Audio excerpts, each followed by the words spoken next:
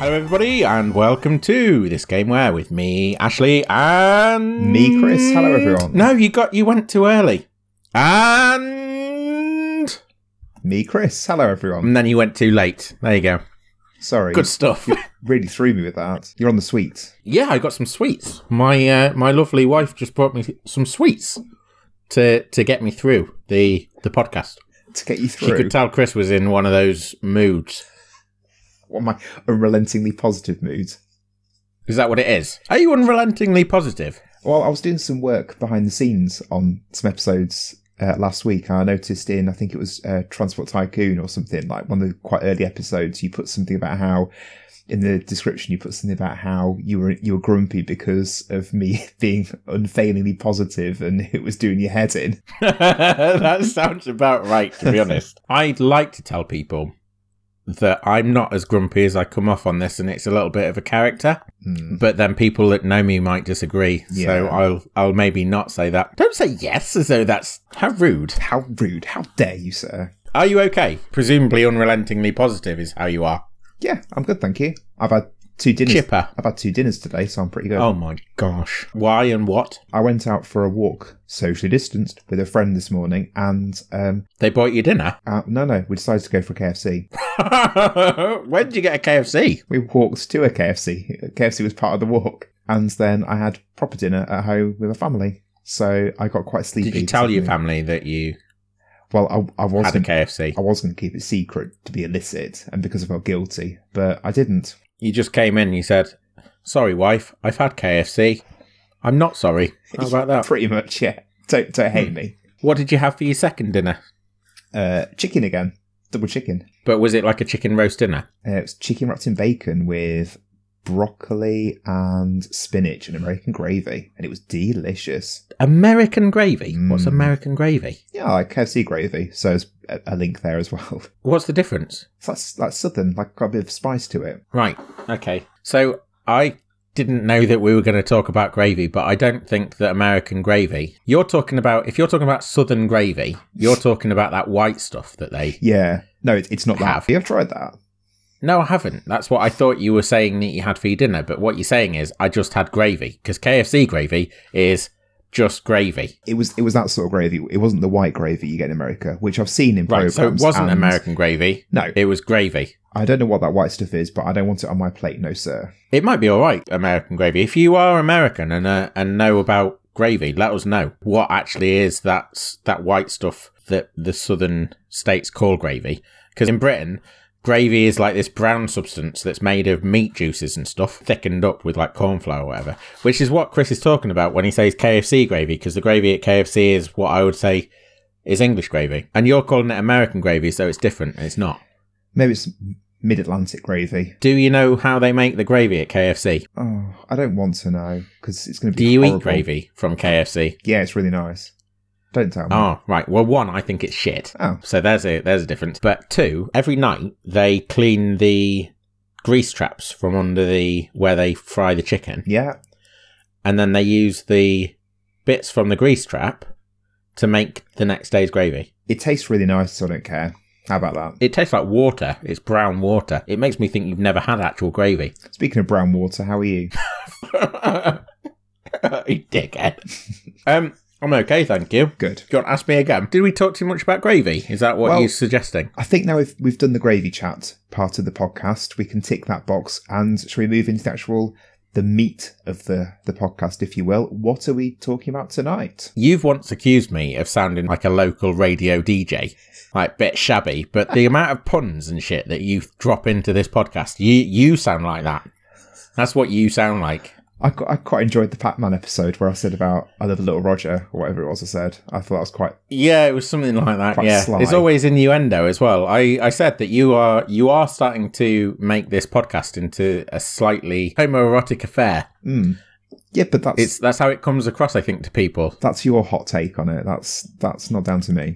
I'm not the one talking about enjoying a Little Roger. It wasn't even that episode. It was another episode where you very quickly, twice in quick succession, you made some comments that sounded a little bit lewd, suggestive. Yeah. So, Ashley, what are we doing tonight? No, I mean, that sounds smoother than you sound normally. Tonight, we are actually going to be talking about a game. How about that? Whoa. It is this game where a collection of colourful characters duke it out on the track in a fight to be the champion racer. Is it a kart game of some sort? It might well be. Oh, well, that doesn't really narrow it down. Well, it does narrow it down, but can I have a clue as to the console? Well, yeah, but I don't really think you need it. Is it Mario Kart? Yes.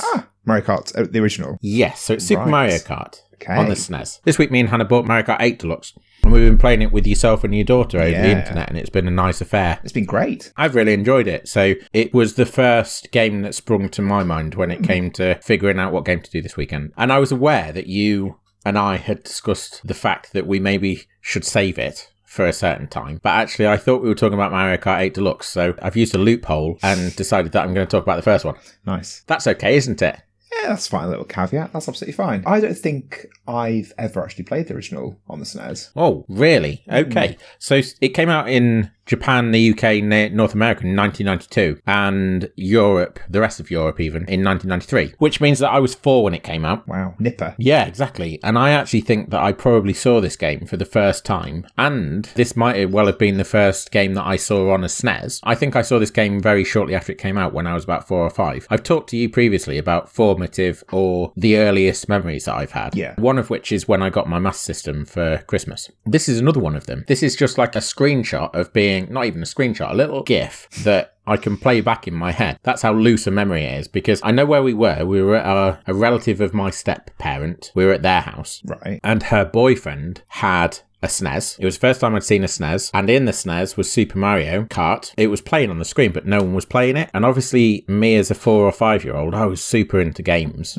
already. And I was looking, everyone was talking around me. I was a 4, I wasn't involved in the conversations. They were adult conversations. All I was doing was watching the Super Mario Kart attract screen play over and over and over, and just hoping that I was going to be allowed to play it. And then we left without me playing it. Oh, no. So yeah, that was the first experience I had of the game. The first experience I had of the SNES, which I thought looked absolutely gorgeous. The actual console itself and the game that was playing on it looked fabulous. That's scarred into your memory because it was dangled in front of you and then whisked away again. It's not a negative memory. It wasn't even dangled in front of you. It just happened to be there and you were lusting for it. It was there, yeah. Weren't allowed. I was fixated by it. It looked amazing, and I really wanted to play it. It's not a negative memory, it's a positive one. It's not like I felt like I'd been thwarted or I'd been robbed. I just felt lucky to have seen it, if that makes sense. Yeah, Genuinely, this is the way that I remember it. This is the way that I experienced it, as far as I recall. So yeah, that was the first time I saw those things, and I was bowled over by it. I then actually got the game when I got a SNES for Christmas, probably in 1997, maybe 1998, somewhere around there. Right. It's a bit hazy, that period of time. So what would I have been then? I would have been getting on for... I would have been 8 or 9 around that time. And several years later, several years and one house move, in fact. So I got this game with my SNES for Christmas. It was one of a few that I got, including Super Mario World. And I played the socks off it. It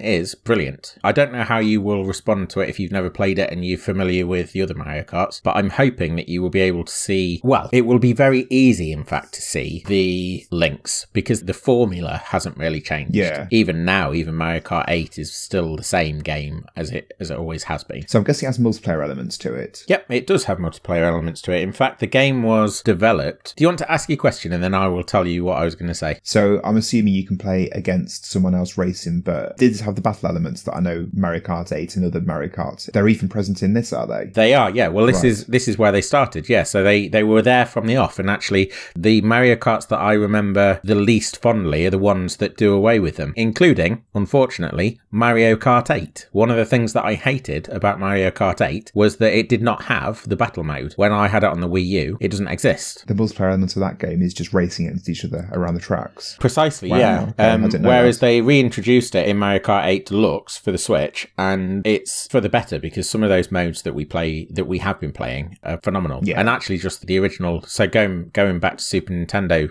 Super Mario Kart, the original Battle Dome, or whatever you want to call it, is as good as, it's as fun to play as the battle modes are now, or at least as far as I remember it is. It's a little bit slimmed back. It only has the one variant, if you like, of how that works, and it's the one where you've got the balloons and you've got to shoot each other or take each other out in such a way as to get rid of 3 balloons, and then you lose or win. But I remember that being very fun. There is obviously also racing as a multiplayer aspect, and it's interesting that you've brought that up in the first place. I don't know if you have done that on purpose, because the game was built around around being a multiplayer experience. Oh, okay, that surprises me. I would have assumed, based on technology, that it was a single-player game that had the multiplayer tacked onto it. No, not at all. It was the other way around. So Shigeru Miyamoto ideated this as a multiplayer game.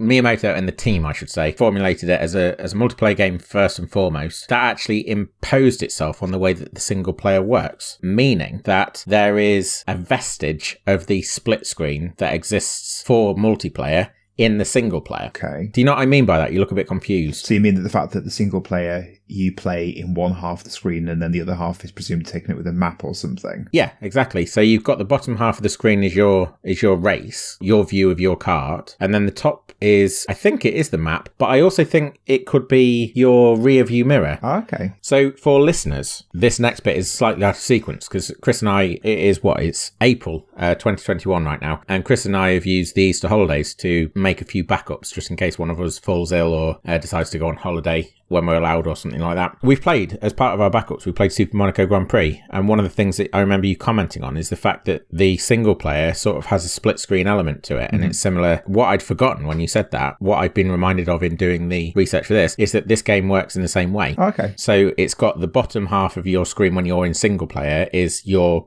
view of your kart, and then the top is your mirror or your map or whatever, which is interesting in and of itself because it's sort of, I call it a vestige of the multiplayer approach. The multiplayer was what they were aiming for. Reason being, F-Zero, which is another racing game on the SNES, one that I've never played. Have you played F-Zero? No, I've never played F-Zero. Yeah, so F-Zero is a fast game from what I know. I've seen footage of it, and that was just a single player experience, and they wanted to build on what they'd learnt there and incorporate it into something multiplayer. The game, for what it's worth, people may be unsurprised to hear, the game has always been a sales giant, really. The original Super Mario Kart sold about 9 million copies, which at the time was massive.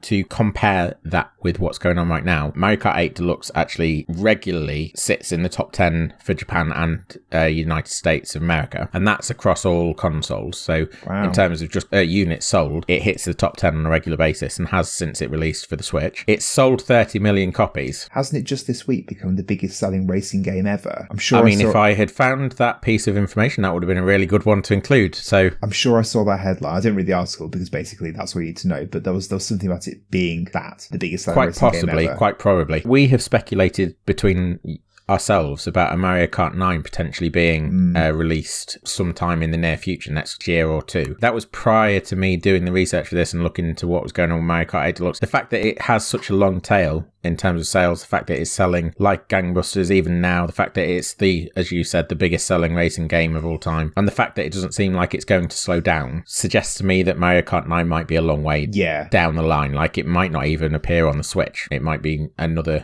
console generation. Yeah. The series has only had, as you can probably tell, it's only had 8 games released in 30 years or thereabouts. So 29 years of this series, and it's only had 8 different iterations of the mainline series that I do not count. Is that one per console, effectively? Or have there been some consoles where more than one was released? You've got one per console, but then the Wii U and the Switch share one in the form of Mario Kart 8. And it also includes, unusually, actually, in terms of the way that Nintendo franchises usually disassociate home console releases from handhelds. The Mario Kart series actually treats their handheld iterations as mainline games. Mario Kart 7, it was actually the first one to be numbered in that way. Okay. And that one was the handheld, the 3DS version of the game. So yeah, I can't think of any other franchise or any other Nintendo IP that does actually include its handheld iterations in that way, can you? Zelda, possibly? Because they're counted as part of the canon at Link's Awakening. Yeah, I can see where you're coming from, because there's not necessarily a through line from one to the next in terms of Zelda, unless you talk about the official timeline or whatever. Yeah, that's right. There are references for sure, aren't there? But at the same time, if you look at those, so Minish Cap, which is one of the best Zelda handhelds, that was a Capcom game, wasn't it? That was produced by Capcom, and as were Age of Seasons, Age of Oracles. I think they were Capcom as well. So Nintendo were shipping those out to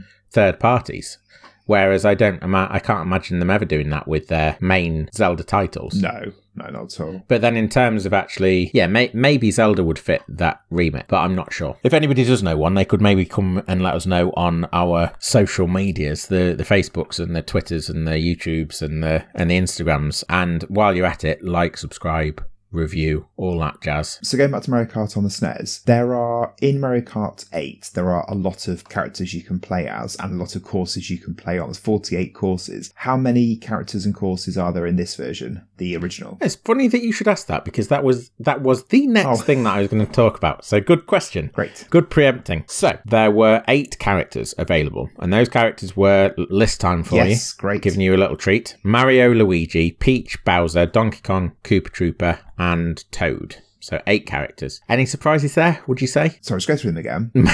Mario, Luigi, Peach, Yoshi, Bowser, Donkey Kong, Koopa Trooper, and Toad. It's actually Donkey Kong Jr. from the original Donkey Kong games. What, not Donkey Kong? It's not full Donkey Kong, it's Donkey Kong Jr. with his t-shirt on, so I probably should have made clear that. I'm surprised that Koopa Trooper's there as opposed to another... But then who would you have had instead? Because this is 1992. That's what I'm just thinking after saying that. Daisy, she was a character that's often been maligned in the main series and is only available as a playable character in, the spin-offs like tennis and golf, etc. Yeah, but where was Daisy from? Where does Daisy actually... What's her genesis? She is from Mario Land on the Game Boy, I believe. Okay. Interesting. Again, that suggests differentiation between Super Mario World and Super Mario Land. Yeah. So they didn't want to have Peach in there. Don't waste too much brain power on that question. Let's not worry about it too much. In terms of those 8 characters, though, they had different attributes. So you're aware... I don't know if they do this. I think they do still do it, but it's not so up front. So it's Donkey Kong is heavy, and as is Wario, and Yoshi and Luigi are quite good all-rounders, I think, and Toad possibly, things like that. So the way that it splits down for these 8 characters, the first 2, Mario and Luigi, they are all-rounders. Peach and Yoshi, they have good acceleration, but they don't have the top speed. The top speed goes to Donkey Kong and Bowser, so they're the fastest characters, but they are the slowest to accelerate. Yeah. And then Koopa Trooper and Toad, they have the best handling. The 3 attributes that can vary are handling, speed, acceleration, and then you have Mario and Luigi that are all-rounders. They're sort of reasonable at all 3 of those things. And what I like with those is that they've considered the character as well. So Donkey Kong and Bowser are the slowest to accelerate, which of course they would be because they're the biggest physically. It makes sense. Now, I think in later versions, possibly even Mario 64 going forward, if you had a smaller character or a larger character, that would also impact your weight, your heaviness compared to other characters. And there was actually a thing whereby if you were a big character, you could actually ram into the smaller characters and that would spin them out. Oh, okay. I don't know if that worked with medium characters like Yoshi or Mario or anyone like that, but I think that did work. Say you were Bowser, you hit Toad, I think that spun Toad out, but that might be the old Mandela effect. Yeah. Where I've developed my own game in my head. A thing that I've overlooked that I meant to say that I haven't had a chance to say. The game is actually, you probably already know this, the game is actually credited as like the first kart game. I didn't know that, but I'm not surprised. Yeah, there is a go-karting game that came out before this called Power Drift. I think that was quite early on, like 1988, but it didn't have like the combat mechanics that this introduces. So this was released and then spawned quite soon after, actually, a plethora of different takes on it. Yeah. To be polite. And as we talked about this during our Gran Turismo episode quite recently, but on the PS1 in particular, there were so many kart games, and the legacy of some of those kart games is still around. So, for example, Crash Team Racing, which was actually a very good one, was remastered quite recently. But I noticed that coming out on the Switch in the next couple of months is I can't remember what the title is, but basically it's like a Nicktoons Racing. It's called Nicktoons Racing. Yeah, but there's a sequel to that coming out. Oh, yeah. Oh, I didn't know exactly. that. Right, okay. Yeah, just what the people are crying out for in 2021. Give us a sequel to Nicktoons Racing while the developers have answered. Looking this up, I had a little look at a few of these kart races, and the one that stands out was one, I think it was called Konami Crazy Racers for the Game Boy Advance, which was Konami's version of like a character racer. The genre lends itself to that sort of reskinning approach. We've had South Park Rally, which was a South Park kart racer. We've had Diddy Kong Racing, which is Rare's take on Mario Kart, which I actually really liked. I'd love to know how that stands up. We will be doing that at some point. And so many others. Crash, as you said. And they just, the list goes on and on and on. I won't keep rattling them off. But yeah, this is the first as far as as far as that formula goes. Super Mario Kart is probably one of the hardest versions of Mario Kart, and everything that they've done since then has just been to try and make it more accessible, more fun. The rubber banding does exist in Super Mario Kart, this one, but it has become more bandy. It's become more rubbery. Is that?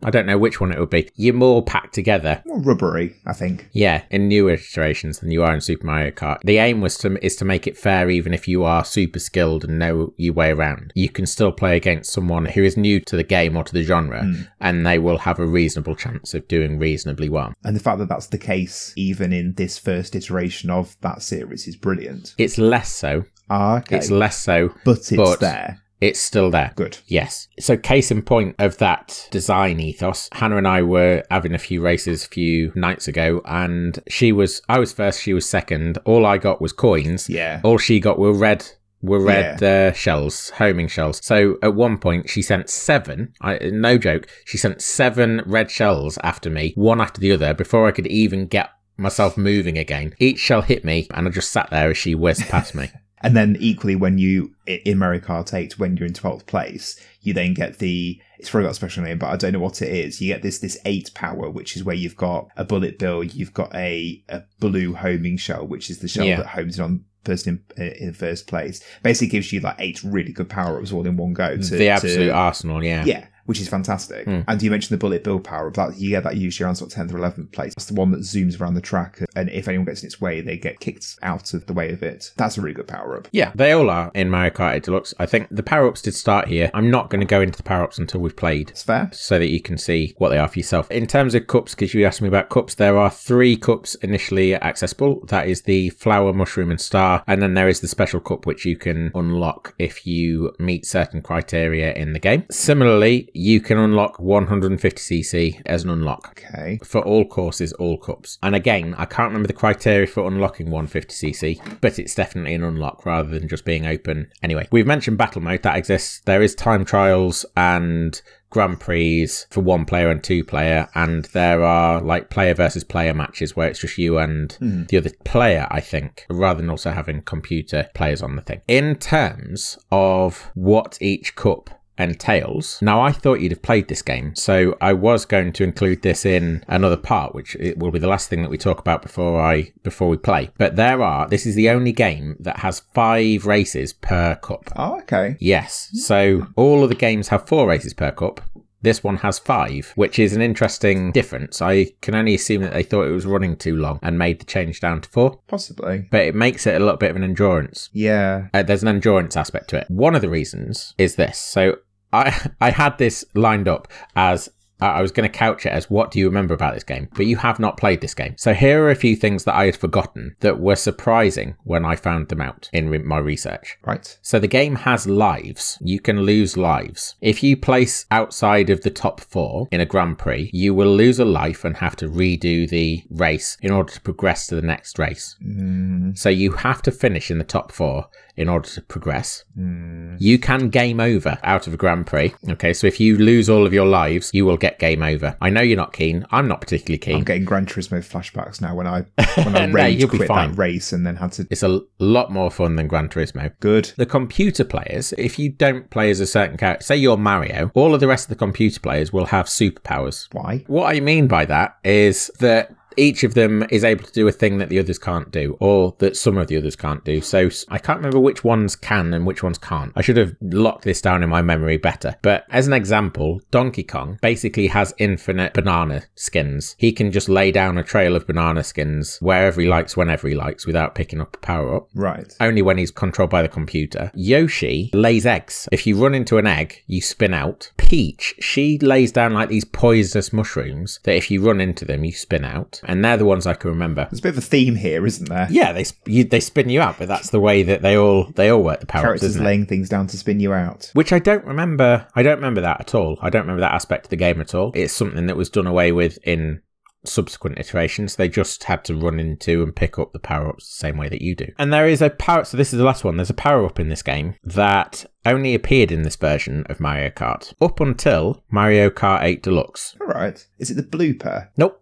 That isn't in this game. The power-up that was in this game that didn't appear until Mario Kart 8 Deluxe and actually only appears in battle mode in Mario Kart 8 Deluxe is the feather, which allows you to jump. All right. So you can't just jump as default? You can jump as default with the R button. Right. But the feather allows you to do a super high jump. You remember when you play battle mode in Mario Kart 8 Deluxe, you get the feather. You can do the little hop, but then the feather sends you high into the air, so you can like jump over other carters or you can jump out of the way of shells. The feather was in this game and didn't make an appearance again until Mario Kart 8 Deluxe, only in the battle mode. The reason I think it was removed is because it became a bit of a superpower for players. Yeah. They included it, I think, because there were ways to take shortcuts, and shortcuts has always been a big part of the series. There were ways to use this power-up to take shortcuts, but you could also, and this is unintended consequences, you can also find shortcuts that Nintendo didn't intend. Speedrunners and just skilled players have used that that feather power to basically break the game and do courses in super quick times. Right. So that is presumably why it hasn't been repeated in later versions of the game. So the feather is presumably a reference to Super Mario Worlds. So the feather was what gave you the cape in that. So yeah, I think... Did this game come out... It can't have come out that long after Super Mario World, surely. I can't remember the release date of Super Mario World. Before we start playing the game itself, you said that you got this game for Christmas, either 97 or 98. What were your memories of the game when you actually got your hands on it after lusting after to the age of 4? I said at the beginning I played the socks off it. This game was swapped in and out of the console with Super Mario World for a long time, and I loved it. I thought it was brilliant. And have you played it much in the... No. No? No, not at all. I've dabbled with it a tiny bit, maybe once or twice for 20 minutes on the Super Nintendo Mini, the Mini Classic console that they released a few years ago. I've played it a little bit on there with my nieces, but other than that, I think that is the last time that I played it, about 3 years ago. And before that, it would have been pre-2000. Okay. So, because main reason being, the N64 version and all subsequent versions superseded this one. Absolutely. So it's one of those franchises that's always on the forward march. Yeah. Which we'll come back to in the second half. Great.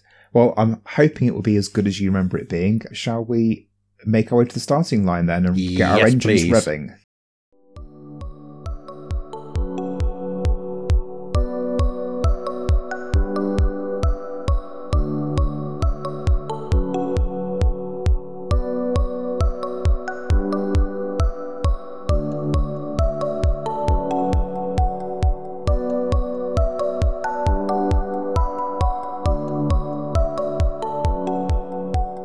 Super Mario Kart, I think, is Mario Kart not as you know it. Not as I know it, or not as how the audience knows it. Not as you know it, or not as people know it in general, but I think for you, that might have been a bit of a surprise.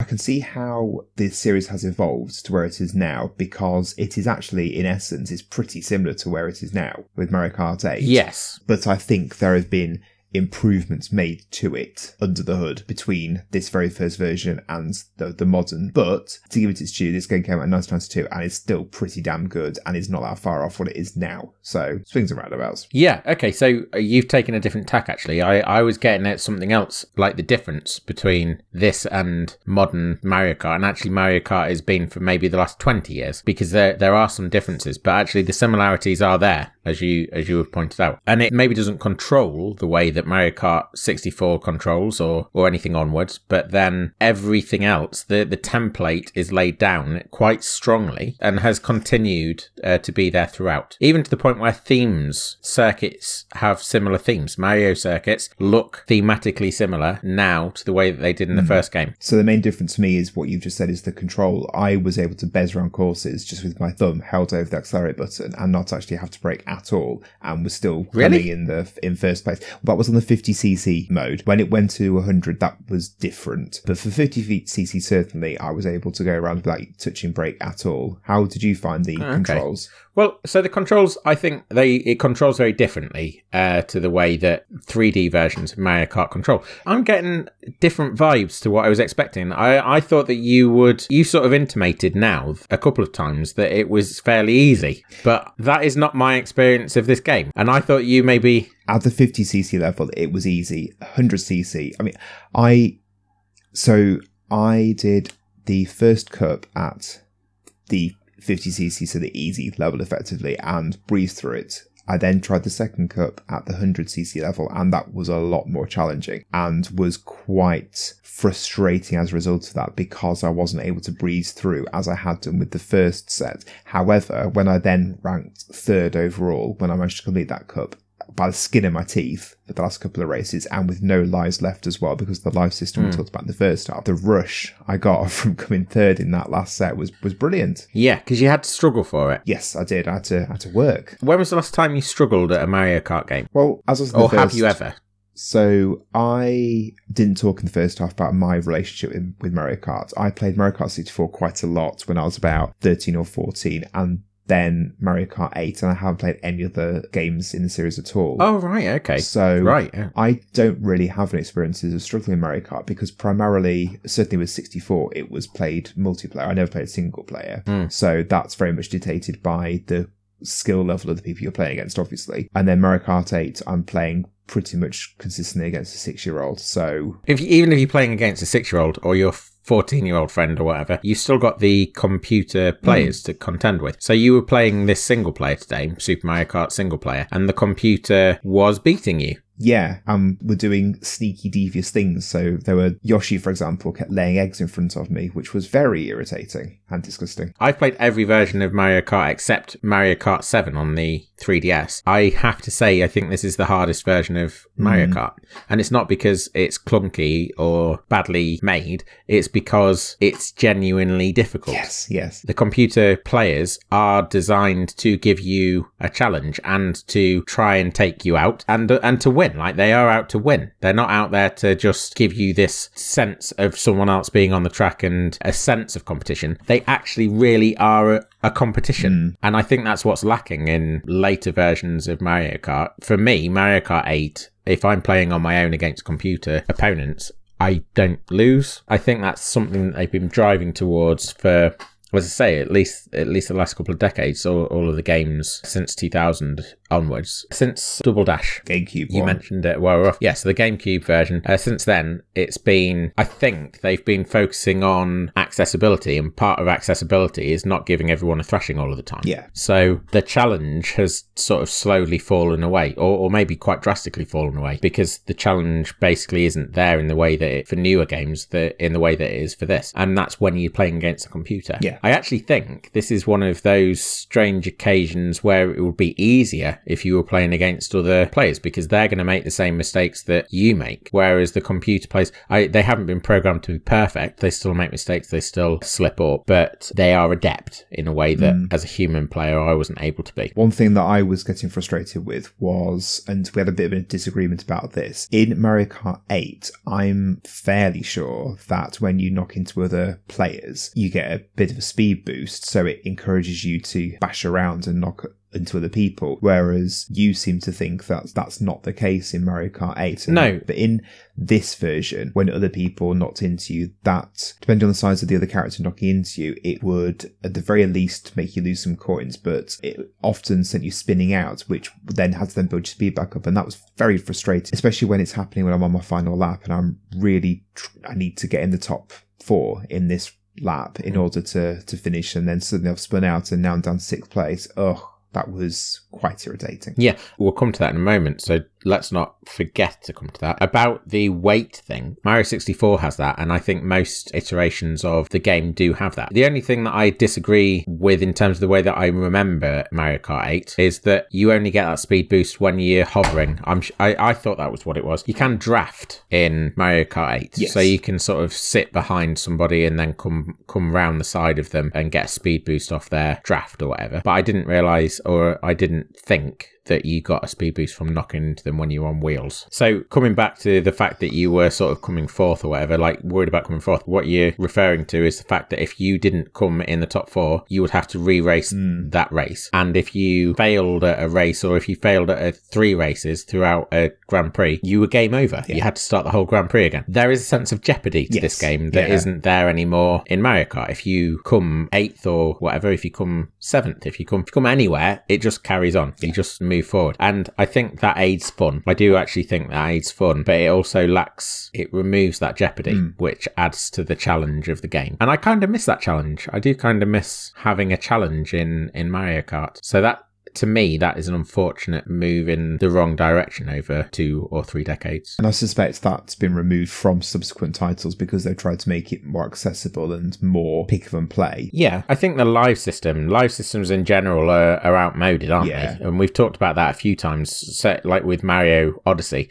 The fact that you don't have lives in a lot of modern games is a forward step. Yeah. In Mario Kart, that brought the jeopardy. I'm not necessarily saying that you should reinstate a life system in a Mario Kart game, but I think they could maybe do with looking at how to inject a bit of jeopardy into proceedings. So, yeah. One quirk of the game that we both picked up on, which I think was brilliant, was this whole thing that we spoke about in the first half, the use of the rear view mirror. So when you're playing, the top half of the screen is the racetrack, and the bottom half is a map, so you can see the 3D representations of the characters, which aren't 3D, and we'll come to that in a few minutes as well. But we both noticed that when a character behind you does something that is going to jeopardize you in some way, so for example throwing a shell at you, it then switches to this rear view mirror to show you what has happened behind you, which character it is, what it is they're sending your way, to give you a bit of time to respond to it. And that was brilliant. Yeah, I think it's a really nice, thoughtful piece of game design where maybe they had in testing, they had people that were a little bit aggrieved that they couldn't see what was coming from behind them, or they didn't have some kind of heads up that things were coming. Yeah. You can actually switch so that it's permanently your rear view mirror by pressing options, but even if you don't do that, you still have that heads up. And that is something that has persisted through to the most recent iterations of the game, where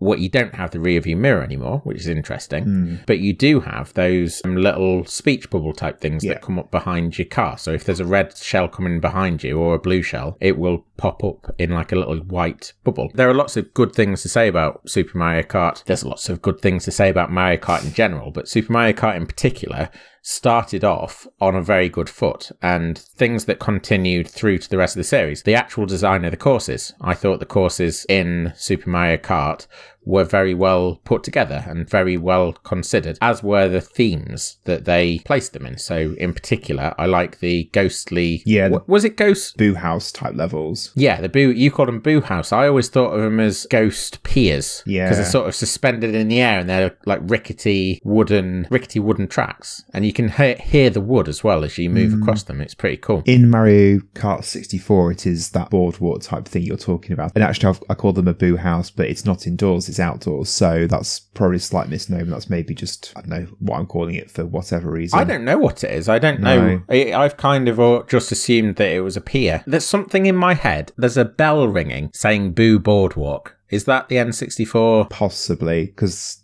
the word boardwalk sounds familiar. Yeah, so. You've just said boo boardwalk. You just said boardwalk, and then I think boo boardwalk might be... That's why it sounds familiar. Might be the N64 version. But we could have checked that, but never mind. We didn't. Yeah, design-wise, I thought that they came up with some really nice designs and things that have persisted, again, as through lines through to the rest of the series. So Mario circuits in the new versions of the game have design elements that hark back to Mario circuits in Super Mario Kart. And the themes were definitely related to Mario World. So you had Donut Plains, for example, which I think is the first area in Mario World, and it was like Vanilla Lake, etc. It felt like a successor to Super Mario World. And I also liked within these themes that the levels had something that Mario does very well as a series overall, this idea of quirks within each level or something unique to the level. So the Bowser's Castle levels had thwomps that came down to squash you as they would in a normal Mario game. The Boo Pier, Boardwalk, whatever you want to call them, had wooden fencing surrounding the edge of the track, and as you bashed into it you could see it physically getting weaker. So on subsequent laps, if you bashed into it again, eventually it would disappear and then create a hole that you could potentially fall through. And that was just a really simple mechanic but it then made you change the way you drove around the course each time in order to not fall off, which is fantastic. Exactly, yeah. They all had their novelties, and novelty is something that we talked about as a desirable element of Mario, and something that makes Mario games so fun to play, because from level to level you don't necessarily know what to expect, and that is front and centre here. From theme to theme, I would say maybe is more accurate for Super Mario Kart, because one theme has its own novelties that the other theme doesn't, and you're constantly being treated to something new, which is, it's Mario, and it's just nice. It's just nice to have. Makes it fun. That's a very fun element. Yeah, absolutely. So I said about the sprites being 3D. You said, is it that? So obviously they're not 3D. It's on a SNES. But each character, you said... What do you mean? No, obviously it's not 3D, it's on the SNES. What about the actual 3D games that we had on SNES, like Star Fox? Yeah, alright, I'm discounting them for the sake of this point. The sprites were made up of 16 sprites. Depending on what button you press, to turn the cart or whatever, will shift the position of the cart, as you'd expect. And each character can move through 16 different positions, which is important because of the spinning element. When you hit an obstruction, you spin out, you spin all the way around 360 degrees several times. And you noticed it when you were selecting your characters, that actually on the character select screen, when you select one, the cart and the character will spin around. Because they've modelled those sprites from 16 different angles, they get this really lovely smooth animation out of that spin, and it is notable, it is noteworthy, and it does look 3D, but it's a pseudo 3D effect. The other element of 3D in this game is the way that the plane of the tracks moves. So it's sort of like, so anyone that's played F-Zero, or anyone at this point had played F-Zero in 1992, they would be familiar with this, because this is made possible by the Mode 7 in a SNES. And I might get this wrong, so anyone that wants to correct me on this, please feel free. But the Mode 7 chip, as I understand it and remember it, because I forgot to double check this before we started, the Mode 7 chip allows textures to rotate and to scale on the fly. So they don't have to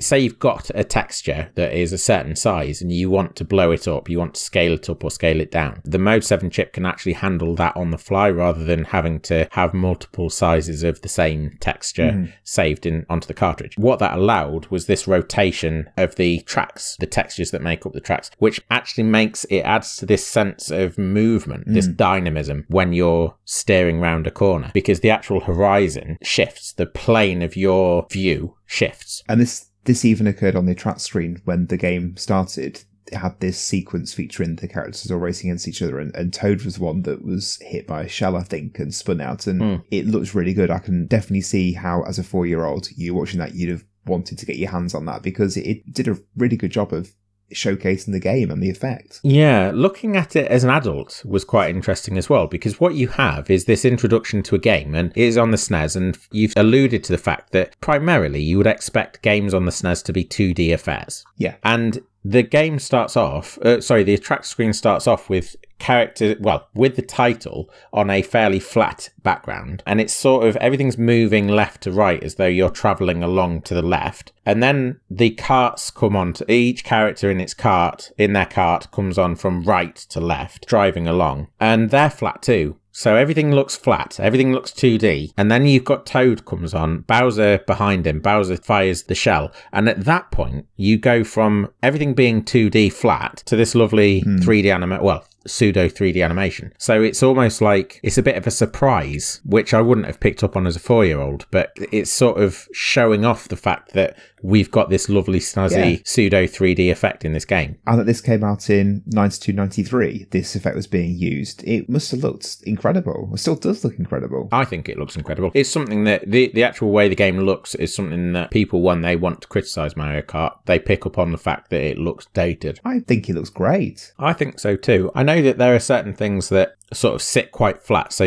one of the things that you picked up on was the fact that the coins, they are laid flat on the ground And the question mark blocks as well. The coins in particular, they do look a bit naff, but if all you're really commenting on is a coin texture, you're kind of missing the beauty of the rest of the game, because I think a lot of the rest of the game looks lovely. But then you countered that with the fact that the things that stuck up, like pipes and piranha plants and Monty Moles in one level, they were 3D, and then you knew they were a physical obstruction because they were physically obstructing the course. Whereas if the coins and the question mark blocks had been physically in the way as well, you wouldn't have had that immediate differentiation between knowing that what was good and what was bad. Yeah, so that was a speculative consideration on my part. I think it's probably justified. Yeah, I think it would make sense to me. That's why I don't have any proof that was what they were thinking at the time. But what I'm thinking is that in 92, we're still, as gamers, we're still learning, and actually developers are still learning, what translates well visually for a game and how people parse games, the visual language of gaming. Yeah. Now we're very, very familiar with it as gamers. We're very, very familiar with it, even more intimately familiar with it as developers. But at the time, I can well imagine that there was a consideration whereby they think, how do we make clear what our obstructions and how do we make clear what aren't? So helpful things, yes, let's lay them flat on the ground, because you can go over things that are flat on the ground, and the rest we can stand up and they can feel like physical obstructions. So yeah, it was speculative, but as you say, it does kind of make sense. So key question then, in the first half we established this is a game you have not played for over 20 years really in any great detail. How does it stand up to your memory of it? It's as fun, I think, as I remember it being. It doesn't feel as fast as I remember it being. That's the only thing that I would say. Yeah, I remember it being a bit more frantic, a bit more speedy than it was, but it's got a lot more movement to it than I remember it having. And that is largely down to that Mode 7 effect of the scene spinning around. The challenge is surprising. Like, I didn't remember that this was as hard. I've just got into this groove of Mario Kart being easy, and Mario Kart wasn't easy at the beginning. The levels, the tracks were actually challenging in and of themselves. Even if you were time trialing these, you would still find some challenge in them. So yeah, I think that was a surprise going back to it. But in terms of whether it's worthwhile now, I think it is. I think that you could go back to this and play it and enjoy it for its own sake. Not just because you like Mario Kart now. And in fact, if you do like Mario Kart now, it would be very definitely worth going back to, because you'd find something new in Mario Kart. This was actually quite a refreshing experience because of how easy Mario Kart has been of late for me. So yeah, if you want something new out of Mario Kart, curiously, go back to the very start of Mario Kart and play this. What about you? In terms of the landscape of Mario Kart, how do you feel about this compared to the other Mario Karts that you've played? I thought it held up very well and was definitely enjoyable to play, which I was not sure would be the case because it would be in the first game in the series, etc. But I agree with what you said, really, that that it's easy to play but difficult to master, and the fact that I was getting not frustrated with it in those harder ones, but I was getting a sense of self-improvement, perhaps because I was getting better and getting to understand the courses better. That was quite interesting to play through. Yeah, you didn't get to the second to last cup, the accessible cup, Star Cup. You didn't play any of those, did you? I heard you chuntering about it, so I thought, no, I'm not gonna. Yeah, Bowser's Castle on there is challenging. Right. I came 8th 3 times on there. So yeah, I'd have probably, if you get into, I'd have probably somehow ended up coming 9th or something. I don't know. Let's not be too harsh to you. I've enjoyed myself this evening. Good. I hope you have. Well, what more can I ask for? And I hope everyone's enjoyed listening to this episode. If you have, you might want to join us on our Facebooks and YouTubes and all that, like I said earlier in the show, but also even more importantly to us, at least, because it helps us sort of grow and get to new people. If you can like this or share it with people that you know, subscribe and all that, it sort of does things behind the scenes with various platforms that helps us to get in front of other people and listened to by other people. The more that happens, the more likely it is we will have a nice little community that can talk to each other and share their thoughts on the games that we talk about. Absolutely. And others. Absolutely. Which would be lovely, wouldn't you? Wouldn't you agree? I absolutely do. Next week's episode will be my turn to bring a game for Ashley to play. It's going to be the first game in a series which is still going very strong, and I suspect that Ashley's not going to particularly enjoy playing through it. I think it's going to give him the willies. Great. What a lovely week you've set me up for. I look forward to sitting down and doing this podcast every Sunday, and you've just told me that I'm going to hate the experience next week. No, I said it's going to give you the willies. Right. Let's sign off and I'll think about what you mean by giving me the willies. All right, then. I wonder if that translates to an American audience. I wonder if they understand what giving you the willies means. Who knows? We'll find out, I guess. Okay. See you next week. Bye.